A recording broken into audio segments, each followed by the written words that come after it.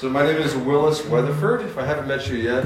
I'm trying to introduce myself a little bit each week just because I know that it's my first semester on campus and we have some new people every week. So this week, I'll tell you a random bit of trivia about myself. I am an ordained pastor in a denomination called the PCA. I went to graduate school for 4 years, learned Greek and Hebrew, and so that's a fun fact about me. So now you know. And I'm full-time pastor to this campus. This is my job, and I'm here for you. So if you ever want someone to pray for you, have a question about Jesus or the Bible, that's what I love talking about. And so I would love to speak with you anytime. I'm in your corner. I think, is my number on the handout? Is it on there? Yeah, just text me and tell me who you are and stuff. I get spam texts. You guys get spam texts? Yeah. So let me know who you are. Otherwise I'll just delete it. What else was I going to say? Oh, I'm feeling a little loopy right now because I have kind of a cold. I took cough syrup this morning, and then I took Alka-Seltzer, which is like old man medicine basically, this afternoon. And I think that combination is a little weird, so I'm tripping a little bit right now. So this could go really far sideways. If it sounds different or you know something's going on, okay? So that's what it is. I'm not sure if I'm going to come across low energy or crazy high energy tonight. So that's my name, Willis Weatherford. But what I really want you to know about me is that I'm not a good person. But Jesus loves me, and he loves you, and that changes everything. And tonight we're going to look at how that changes the direction of our lives. We looked at work last week, so we kind of turned a corner in our series of competing kingdoms, right? So there's the secular kingdom that we're all a part of. We all live in here at Washington and Lee. It's the dominant kingdom in America. Secular kingdom dominates. And we're looking at the kingdom of God and how it's this alternative lifestyle, culture, way of life.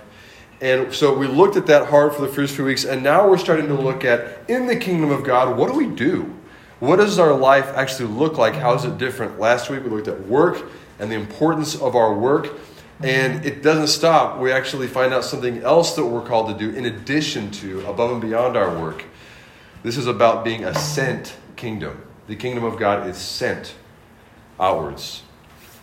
I should also say, if it's your first time here, or if it's your first time back in a while, RUF is a Christian ministry on campus. So we're about Jesus, if you hadn't gotten that already from the slides and the songs and stuff.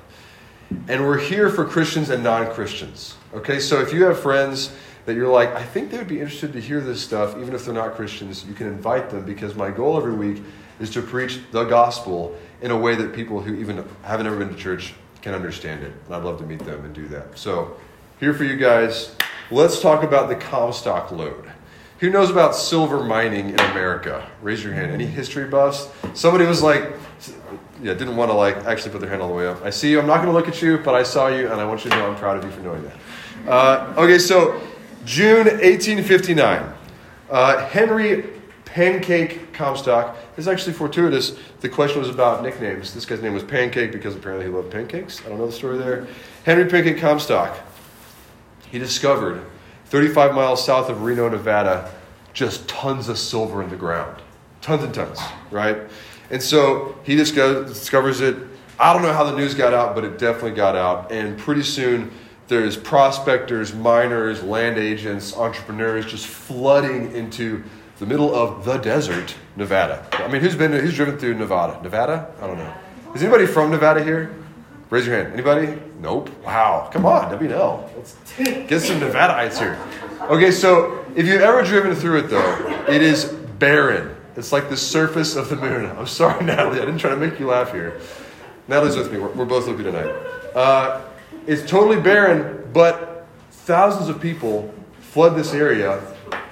Answer why? The answer to why is to get at the silver. Okay, so they founded this city, right? From nothing, just desert, pops into existence this city called Virginia City, interestingly. Named after this drunkard, apparently, who tripped on the step of the saloon and made himself famous somehow. His nickname was Old Virginia Finney. So anyway, Virginia City, that's the way stuff happened in the 1870s.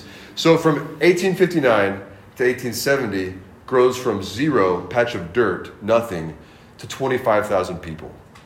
All because, I'll also say this. The mines produced $300 million worth of silver, a little bit of gold too, mainly silver, which sounds like a lot, not that much, but adjusted for inflation, that's $6.8 billion in today's dollars. Which, if you divide that amount equally among every student at Washington and Lee, and you each get an equal part, 3.7 million a piece.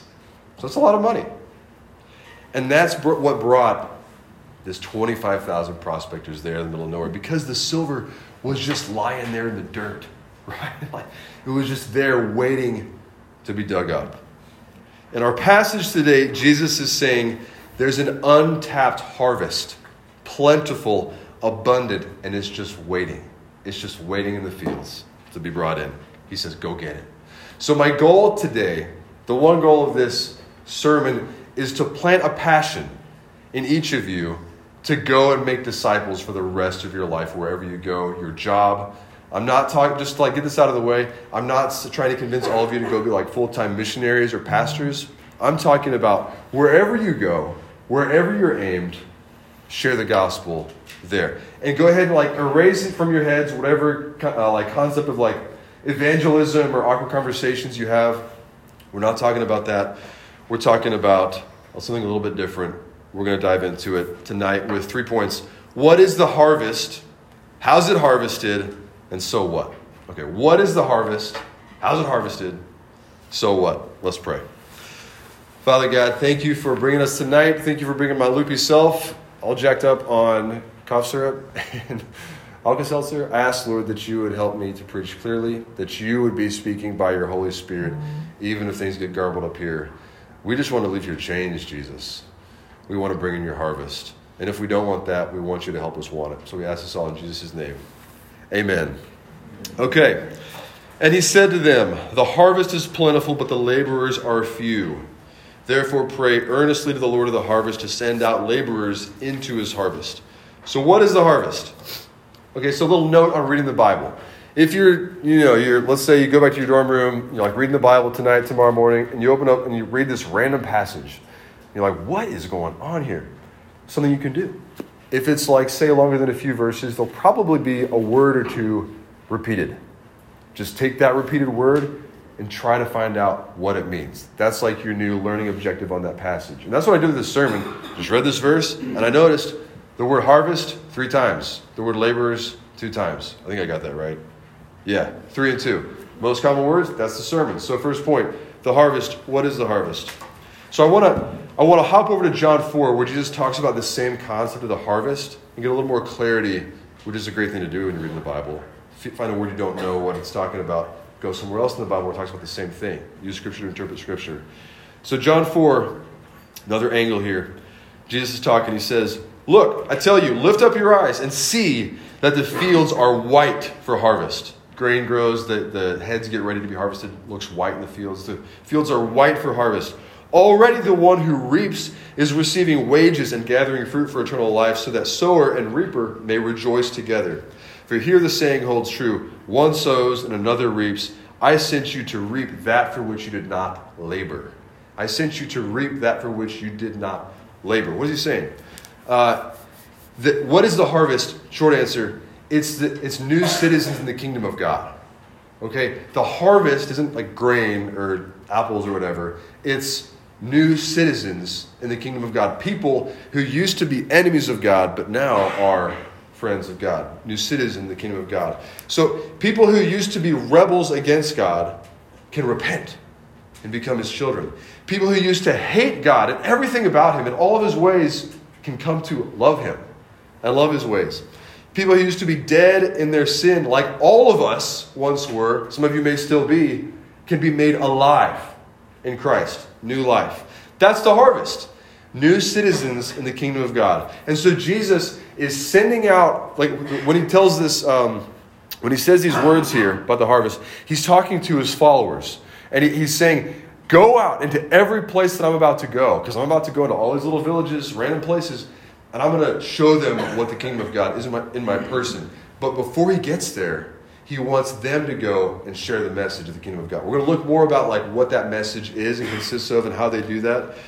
But what I want you to see is that the goal here is that people would experience total life change, that their whole lives would begin to look like the kingdom of God. And the way that works through believing in the King, in Jesus, the King of the universe. Okay, so think about it this way. We have some cute pictures up on here. Do I just click to the right here somewhere? Yeah. Okay, is that going to mess it up? What do I just click? Yeah. There we go. Okay, so these are cute kids. Those are my kids. So Juniper and Judah. That's a cabbage, giant cabbage. There's some beets on the other side there. There's James walking through the garden. So they're walking through my mother-in-law's garden. Okay, that's when they're like even smaller. That's cute. Yeah. They still love eating the pea, like picking the peas out of the pod. They're so sweet when they're fresh. Yeah. Okay, so some cute pictures. I want you to see this image of like, this garden my kids did not plant. It's not my garden. I can't garden at all. My wife can garden, but my mother-in-law, Kathy, awesome gardener. Okay, giant, big garden. We're talking like beans, tomatoes, peppers, squash, cabbages, okra. That's my favorite. Love me some fried okra. And then raspberries are like the real winner for my kids, right? So huge, beautiful garden. She's the one that tills the dirt. She's the one that picks the weeds. She plants the seeds. She waters it. She keeps it growing for like months. And then we roll into town, and she lets my kids just roll in her garden and just like literally just pick it off the bush and eat it. And it's great. They love it, right? And that's the funnest thing is like they don't have to work. Like, do you think I could get my kids to work in the garden and like hoe the, like, no, it's not going to happen. They're 4 years old. But she likes to share that harvest with them. That's the way she is. She likes to do that. She loves doing it. And Jesus is saying, look out at the fields. Look out at your classrooms, your hall, your hometowns. See it how I see it. He's saying, like, I'm the owner of the farm. Like, I've planted all the seeds of the gospel out there. The seeds of new life are just waiting in people's hearts. They're like already beginning to sprout. And he's saying, like, I've done all this crazy work from before you were born. Like, if you are in the kingdom of God, it's because he knew your name and he chose you from before the beginning of the world. Controversial, but it's true. He has done so much work to bring each one of you into this room. And he's saying, like, you get to be the one who just waltzes in at the end of that process and has maybe that conversation with someone where the light bulb goes on and they become a Christian. That's crazy, you guys. Do you see what this means? Well, here's another angle on this. You get to plunder hell. Okay? Like, everybody on our own, we're just on this trajectory towards hell. But we get to plunder hell. You get to reach into hell's handbasket and just steal souls from Satan. Right? You get to pilfer people from perdition's pocket. I like that one. I don't know. That's good. Have you gotten greedy for the eternal lives and souls of your friends and your neighbors and your roommates? Get greedy for this, is saying. They're the harvest, and it's plentiful. We think maybe it's like, oh man, they're not going to want to hear what I have to say about Jesus. They're not going to care anything that I like. Anything I might do, they're not even going to notice. This is saying, no. It's not a stingy harvest. It's not like you got to go out and like beat through the weeds for 5 hours to find one, gourd raspberry. It's saying that it's a plentiful harvest. It's out there, and he wants to use you to bring it in. So Jesus says, go harvest, receive wages, gather fruit for eternal life, and rejoice with me. Like, I'm pulling some lines from the rest of the passage, but Jesus is saying, like, go out, do it. So he wants you to rejoice with him. You see what he wants to do? Like, it would have been easy for Jesus to just, have some kind of a breaker box of souls in heaven and be like, click, converted. Done. But he didn't do it that way. Could have. He's powerful enough to. Why didn't he do it? He wants to involve you in the process. He likes that. He wants to share his joy with you. He wants to share the joy that somebody who is an enemy can be a friend of God. This joy that someone who was lost and didn't understand the hope that comes when you know your future for sure, you get to share in the joy of bringing that to someone's life. He wants you to experience what it looks like to look in someone's eyes and then for the first time realize the shame and the guilt that they have suffered under for their entire life for what they've done or what's been done to them is no longer on their shoulders. because Jesus took it off. He wants you to rejoice that somebody who's headed for hell is now bound for glory and sealed with the Holy Spirit. That's the fruits of the harvest. That's the reward for the laborers. So how? How is it harvested? How do we do this? It's right there in the verse. Pray earnestly to the Lord of the harvest to send out laborers into his harvest. So, how is the harvest harvested? How do these people become new citizens in the kingdom of God? It happens when God sends out laborers. So, the Lord of the harvest in this verse, that's God, right? You're not the Lord of the harvest. It's not me. It's not my harvest. It's the Lord. And he's the one that sends out laborers, workers, into the harvest. That's his disciples back when he was on earth, but guess what? They died. And there's more harvest that needs to get brought in. So it's all of us. Every age of history needs workers to bring in the harvest. So we're the field hands. We bring in the harvest. This is not only for some Christians who are professional Christians like me, who have a degree and stuff, pastors, full-time evangelists, overseas missionaries.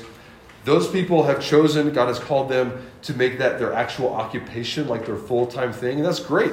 And maybe some of you are called to that. That'd be awesome. But I'm not talking about that. I'm talking about every single person, wherever you go, the gospel wants to go there. And so we're going to talk more about that in a second too. But what do we do as laborers? What are the actions of what we do? First, one thing we don't do, okay? We don't actually convert people. So it's not on you to figure out a certain kind of way to explain the gospel or point out problems in somebody's life or to wrap your head around all of the apologetics issue type, objections people have. Those are some good things to do. But it's not on you to convert somebody. Jesus converts people. God converts people. Jesus said this, John 6:44. Nobody can come to me, Jesus is saying, nobody can come to me, Jesus, unless the Father who sent me draws him, and I will raise him up at the last day. Jesus is saying, everybody that God draws to me, that person is mine, and I will raise him up the last day. He's going to rise from the dead. So if God wants him, God draws him, and Jesus raises him. That's how it works. It's not on you. We're not in the equation of saving somebody's soul, but God does use us. We're one of the instruments he uses to make that happen. So we're not owners of the process, but we are involved in the process. And so what do we do, though? We live out and we proclaim the realities of the kingdom of God. Okay? So go ahead and wipe away from your mind, I have to, go and share the gospel with someone. That's a beautiful thing to do, but I'm not talking about that.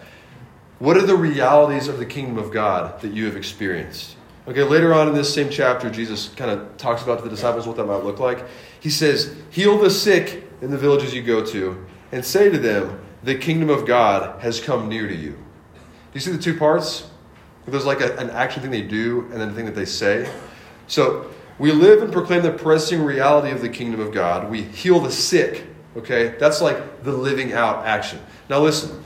Back in Jesus' day, God gave gifts to these people to actually heal things. We don't have these gifts to actually heal people anymore. Jesus does. We should pray for people to be healed when they're sick way more often than we do. And I've seen that happen. Praise God. He can do that. But it's not limited to healing of sickness. This is talking about everything, every way you live your life that shows somebody, wait a second, there's another thing invading the world where it's different. Okay, there's another kingdom at work here that's not governed by this thing, the secular kingdom. It wouldn't make sense in the secular kingdom, but something's happening that's different. So I want to challenge you. If you say you're a Christian, does your life look any different? Would anybody watching your life get any kind of weird, uneasy sense of what's going on over there? That's weird. What's going on over there? Do your eating habits reflect the kingdom of God or the secular kingdom? Does your Saturday night reflect the kingdom of God or the secular kingdom? Have your friendships been changed by the secular kingdom, informed by that, or by the kingdom of God? Would someone know? And if you feel convicted right now, we should all probably feel convicted that, a lot of the time, our lives don't look any different.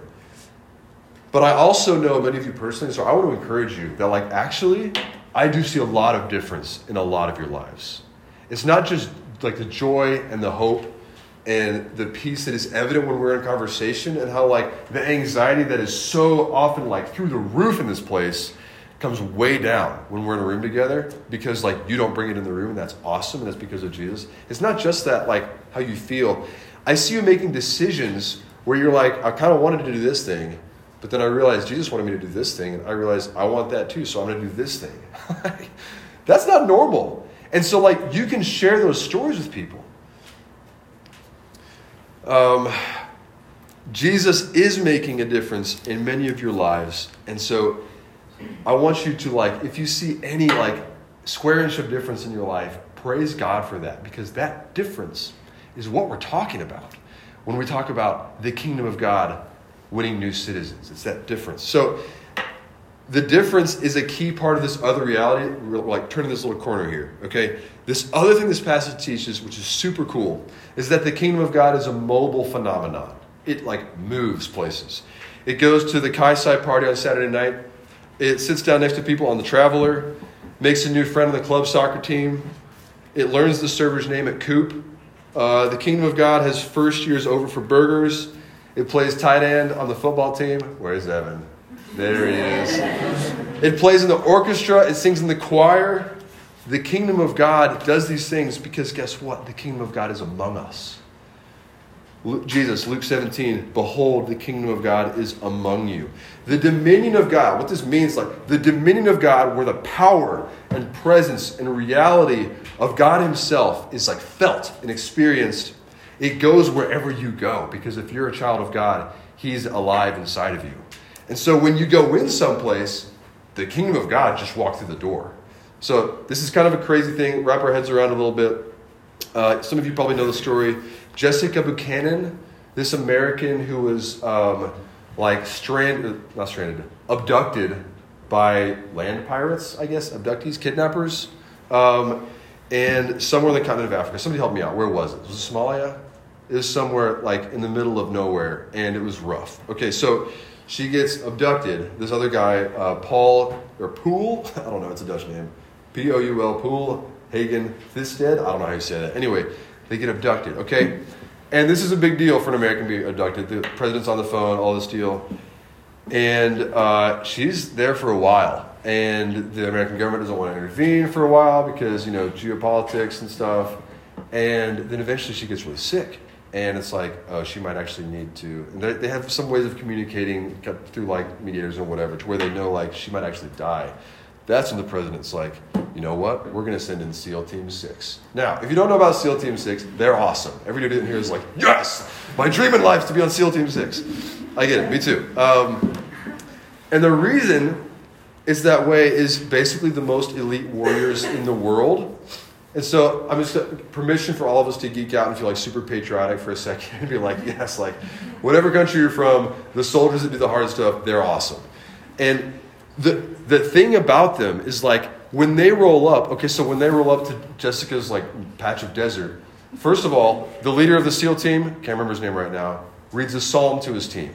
That's cool. Okay, so now they land on the helicopter, they infiltrate, they walk however many kilometers, they infiltrate, they kill everybody, all the bad guys, they're all dead in 12 seconds. Meanwhile, the leader of the team is like bear cradling Jessica so she doesn't get shot by a stray bullet.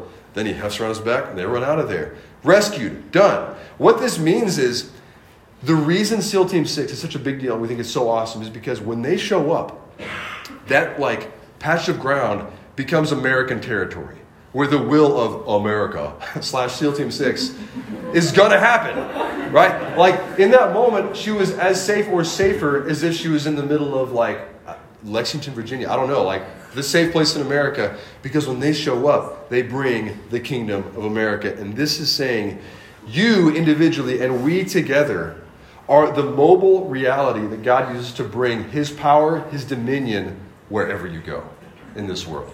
I find that awesome. So what? Okay, what do we do with this? If this is the harvest, God wants these people, your friends, your neighbors, your hallmates, he wants them. And this is some of how we move toward them. How do we actually live differently this week? If you're here tonight and you don't consider yourself a Christian, maybe you're like, I kind of want to be, not really sure. I want you to hear that Jesus cares enough about you that he has enlisted an army of every single Christian ever in existence to go and get you. right? He loves you. He really, really, really wants people to be saved. That's good news. And if that hasn't been your experience of the church, like if you're like, okay, you say that, but actually I showed up to church this one time or for many years, and I had this horrible experience that did not feel like welcome or like the kingdom of God. I mean, we got to admit that, and I'm so sorry that you experienced that. And many of you in this room have had that experience, and that's not the way it should be. And it's true, the church is messed up. We are not the way that Jesus calls us to be. The only thing that we can do as flawed sinners like me is to point people to Jesus, because he's the main event, guys. It's not about the church, it's about Jesus. So if you're here tonight and you're trying to follow him, if you're trying to follow this Jesus, 2 encouragements. So live differently, proclaim the kingdom, just like you just said, right? How do we live differently? So like sanctification. If you're in here and there is a sin in your life, or like 12 in my case, if there's some sin in your life that you are like working on trying to put to death, is the language the Bible uses, to try to like stop doing it, get it out of your life, and you're getting creative and you're trying things, you're talking to people and you're praying. If you're in that work, I want to tell you, like, keep it up. Good job. Like, that's so important, because as you become more like Jesus, people see and they notice. And they're like, there's something different about that person. That's the on-ramp into the kingdom of God for many people. So don't give up. Keep it up. It's a grind. It's slow. It's not as fast as you'd like. It's worth it. So consider also how to proclaim the kingdom. So this one's a little simpler, guys. I'm going to take some of the pressure off. Some of you are like, I know I'm supposed to share the gospel, kind of an introvert, don't really like public speaking in general. I'm not saying that there's never a time for you to stand up to a friend or to a room and say, hey, here is the gospel, and just kind of like lay it out for people. That would be awesome. But more often, the thing that God uses to bring people into his kingdom is you telling your story of how God has changed your life and made your life look more like the kingdom of God. And so my encouragement to you is like, get to know your own story, right? Like, I don't know, maybe counseling has a place in this for you because our stories are all weird. Mine is super weird. But like, Jesus has written new chapters in my story. And as you follow Jesus for a while, you start to see how he's changing stuff. That is a story that is so precious and so worth sharing with someone. It's a personal thing. It's done in the context of a relationship. So you got to be making friends with people who aren't Christians so that one day you'll have the trust to share your story of how God has changed your life. That's an awesome way to share the gospel. Another thing, and this is like even more simple and tangible, kind of scary. If you meet someone and you notice, oh, it looks like they're sick. It looks like they're having a hard day. Oh, she's standing in the middle of campus crying. Like all stuff that happens to us, you pass people like this, go up to them and say, hey, I see you, whatever it is. Can I pray for you? And if they say, yeah, pray for them. Like then and there. And maybe say, is it okay if I put my hand on your shoulder? And just pray for them. You would not believe how often doing that just brings people to tears. Even if they don't give a hoot about Jesus. They're going to feel that you care in that moment. And guess what? Jesus hears your prayers. And he will answer those. So pray for people. God has a plentiful harvest planted. So go out this week and let's bring it in. Amen. Let's pray. Father God, thank you for the reality that you have planted an abundant harvest and it's just there. And that you involve us in this process of bringing it in. Make us brave. Make us more like you, Jesus. Help our lives to look more like the kingdom of God. We just ask that you would put in our hearts this desire and longing. Put specific names on our hearts even now that we would want to see them in your kingdom and that we would want to live our lives differently and proclaim the goodness and the truth of you and your kingdom to them. Just give us the blessing of seeing many new people enter your kingdom even this year at Washington Lee, we ask. In Jesus' name, amen.